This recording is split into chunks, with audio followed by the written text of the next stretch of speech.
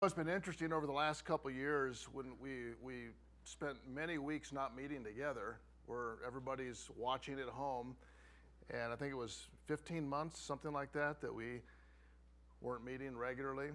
And so when you see the kids the next time, they have changed. They have really grown up. For those of you that see people periodically, like your grandkids, and you'll say, wow, they have grown up. And I'm looking at some of these kids and thinking, what happened? They just got tall, they're growing up, they're going off to college. So much has changed.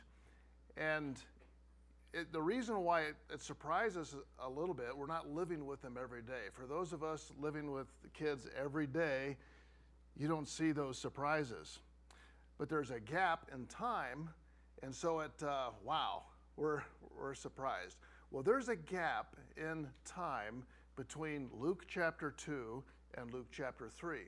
And I want this morning to talk a little bit about the day after Christmas, because everything builds up toward that special day, and we celebrate Christmas Day and the events of that day.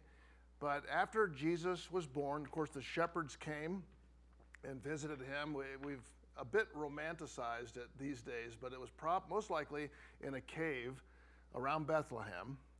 When the wise men came to visit, it was probably shortly after that. We're not sure exactly the amount of time, probably then in a home of some sort that they were staying in, or an inn, a place that they had found to be able to stay with him.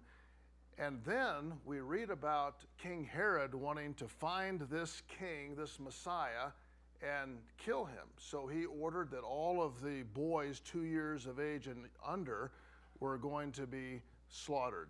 And so this reminds us of the time with when Moses was born many years before that. So Jesus, Mary, and Joseph flee to Egypt, and they're there for 2 years. So when we pick this up again back in Israel, he is probably coming back. It mentions that they're coming back. We don't read anything until he's 12 years old, and he's with his parents coming for the festival, and he's in the temple talking to the scribes and Pharisees. And then after that event, we don't read anything about what's happening in the life of Jesus until he's 30 years of age. So that's another 18 years. So what was going on? You don't want to make too much out of silence, but there is a summary that's given to us, the very last verse of chapter 2. And it says this: Jesus grew in wisdom and in stature, and in favor with God, and in favor with all of the people. So what that's saying is that Jesus, during this time, and we think, well, that's obvious, but he is growing up. He is growing up. And you wonder, as it mentions this in these 4 ways, mentally, physically, spiritually, socially, he is developing. He is increasing. Some of the translations say he is increasing and developing. You say, well, what part did Mary and Joseph have in that? Can you imagine being an imperfect parent, like we have some here, right? Can you imagine being an imperfect parent and having a perfect child? Now, I know sometimes the siblings will call each other that. You think you're perfect. But wow, here, this baby, which to me this year is I've contemplated this a bit. It's hard to grasp that this little innocent, tiny baby is God. This is God. How would you feel as a parent bringing them up? But I don't think that Mary and Joseph just set him in a corner and say, you're God. I believe this, like any other Jewish parent at that time, they took on responsibility to invest in the life of Jesus. And so we see these 4 ways are the same ways today we invest in our kids. And they grow, and they develop, and they increase. There are two ways that I think we really do this. One is by example. And that would be them watching our lives. And I know when you hear that, you think, oh, may the Lord help us if they're going to follow my example. But your example is never expected to be one of perfection. Joseph and Mary were not the perfect example to Jesus. You will not be the perfect example. You cannot be the perfect example. But, so as we say, it's not perfection, it's direction. You're honest, you're open, you're transparent. When you make a mistake as a parent, you confess that. It's hard to apologize to a 4-year-old. I realize that. But it's just real. And you're on this personal journey of your own growth, and it's the spillover. I call it, and we think about the molding of the life, it's unintentional. And there's others, or incidental. We may say it's incidental. In other words, they just pick up the way you live, the way you talk, the way you act, the way you respond. And so much of our children's lives are shaped by what is incidental in life. But there's also what is intentional. And I believe this because of this is a chosen family by God to provide the home for Jesus, that they were, like most families, they were very intentional about training him up to value the right things, to learn the right things, to realize what the dangers were. So those two ways, Mary and Joseph invested in these early years from birth, and we just read again at 12 years of age and then again at 30 years of age. I believe incidentally, the overflow, and intentionally they poured into him in these 4 ways. And I'm just going to cover these briefly. But we talk about growing in wisdom. The child, or Jesus, grew in wisdom. Notice it doesn't say IQ or knowledge. We put a premium on that today. We want our kids to be smart. We want them to know a lot of things. We don't like to be known of people that my IQ is less than yours. But he uses this word wisdom. And wisdom is more than just knowing something. It is knowing the right application and the right perspective. We've been going through the book of 1 Corinthians, Paul's letter to the church in Corinth, and it talks about the difference between, and there is a stark difference, between the wisdom of the world, this world, the age, and the wisdom of God.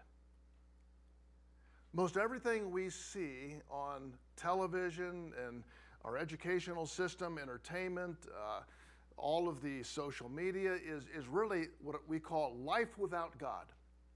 Life without God, or God being the centerpiece. He's not involved in that.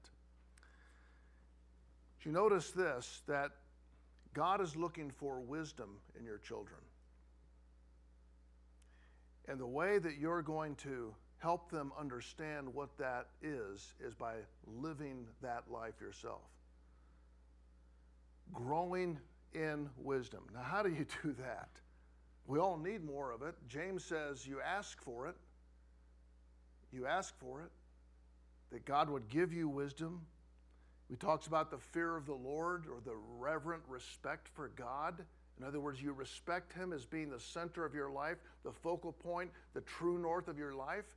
And when you do that, the fear of the Lord is the beginning of wisdom. When you notice these disciples that literally turned the world upside down later on, they were not, for the most part, professional people. They weren't the most intellectual of their day, but they were the wisest ones of their day.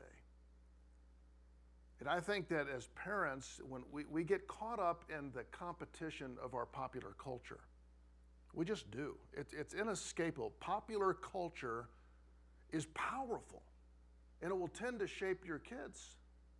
You think how much time they spend on their devices and in their schools and around their friends that begin to shape their value system? So I believe, not only living a good example, it's almost like a war as a parent to make sure they're hearing what God says. So they understand as they look at life, because they live in the same world with all the same junk as everyone else, but they need to know how to interpret that, how to apply what is right, how to respond when things are going wrong. And so Jesus grew in this area. And my prayer is this, that we would be like what Paul says to Timothy: study to show yourself approved to God. In other words, be diligent in your study, in your work. So to teach them wisdom, we are growing in wisdom, walking in wisdom, but we were also teaching them wisdom. Then it says growing in stature. Now, this is the thing we notice first. When I see these kids, the angels, these angels are up here in Mary, and I'm thinking, I remember when they're like that big. And it's like, wow. And it's like overnight. Now, how do they grow in stature? Well, you feed them. And they're taking in nourishment. And when you think about, we get the body we get. You're born, and of course, every baby is the most beautiful baby I've ever seen. And it's like, you said that about the last one. Oh, I said, but this one is just a beautiful child. And as we grow older, we think, well, I wish I were a little taller, or I wish I was a little stronger. I wish I were a little better looking. I wish time goes on, I wish I had a little more hair. You have the body that God has given you on purpose. This isn't like, oh, I forgot about that. God has given you this body. And I think it's very important for young people, maybe one of the most important things that young people grow up understanding about this body. It belongs to God. It's not yours. God created you. And of course, we read this in the scripture. The Lord is telling us your body is the temple of God. In other words, if Christ is living in you, if you have received Jesus Christ as your personal Savior, He has taken up residence in your life in the form of the Holy Spirit, who's with you always. And this body, this temporal body, is the place that you do ministry and service and worship and everything we do. But it belongs to God. So what you eat, what you drink, how you treat this body is very important. And I think that's something that again, popular culture has twisted. It'll take an element of truth and begin to twist that. It's not my strength, because you think, well, if I'm going to have a body, I want to be the strongest one, the best looking one, and have the most natural abilities. Don't you kind of wish for that? We all do say, I want to be the best looking, I want to be really strong, and I just got natural talent. God didn't make us all that way. You realize this, that this body is affected by sin. Now, when you're little, you don't notice that as much. But as you start to get older, you realize that your body is getting older. This year, it's older than it was last year, and you're feeling it. And some of you young people, do you ever hear your parents talking about, oh, my knee is really bothering me, or my neck is really, my back is really, you kids hear that? Do you hear your parents and your grandparents even talking like that?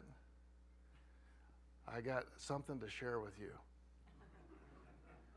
Your day's coming. I still remember thinking about, man, all these old people, they're always talking about, I got to go to the hospital for this, I got to fix this, and I got to get my glasses for this, and thinking, well, why? It's because as time marches on, we get older and older and older and older, and then we die. The body goes in the grave. We were having this conversation, I think, last Sunday, and back in the foyer. What happens? You're born as like this perfect body, and it gets older and older and older and older, and you start creaking when you walk, and the kids are saying, "Oh, keep up with us, keep up with us." And what happens to me is my boys, what they say to me now, if we go camping, they go, "Dad, don't, we got it. I mean, that does a lot for your self-esteem. But this body grows old and it dies, and it goes into the ground. Or people have asked me before, what about being cremated? Well, I don't like the thought of it right now. I don't. But I tell you what, I don't like the thought of being buried in a box in the ground. But it really doesn't matter because it's going to dust. And you say, well, what's God going to do if they scattered their ashes in the ocean? Well, God's not going to have a problem bringing all that back together. So what happens is we have this body. It's temporary. It's temporary. Isn't that exciting? It's temporary. And when we die, our body goes in the ground, but the scriptures tell us, and Paul says this, to be absent from the body is to be present with the Lord. So the moment you take your last breath, the next breath is in the presence of God. If you're a believer, if you've put your faith in Christ as your Savior, immediately. Now, we're not really clear about what form of body we'll have then, but we do know this, that at the last day, when the trumpet sounds, he says, when all the world has heard the gospel and had an opportunity to believe or to reject, he says he is going to raise up our bodies out of the ground or in the ocean or wherever the ashes were scattered, and we'll be given a new body that does not have any flaws and lasts, get this, forever. Is that cool or what? Now, I know it's a little scary. You think, well, what am I going to look like? What am I going to look like? I can tell you, better. Better than you're looking now.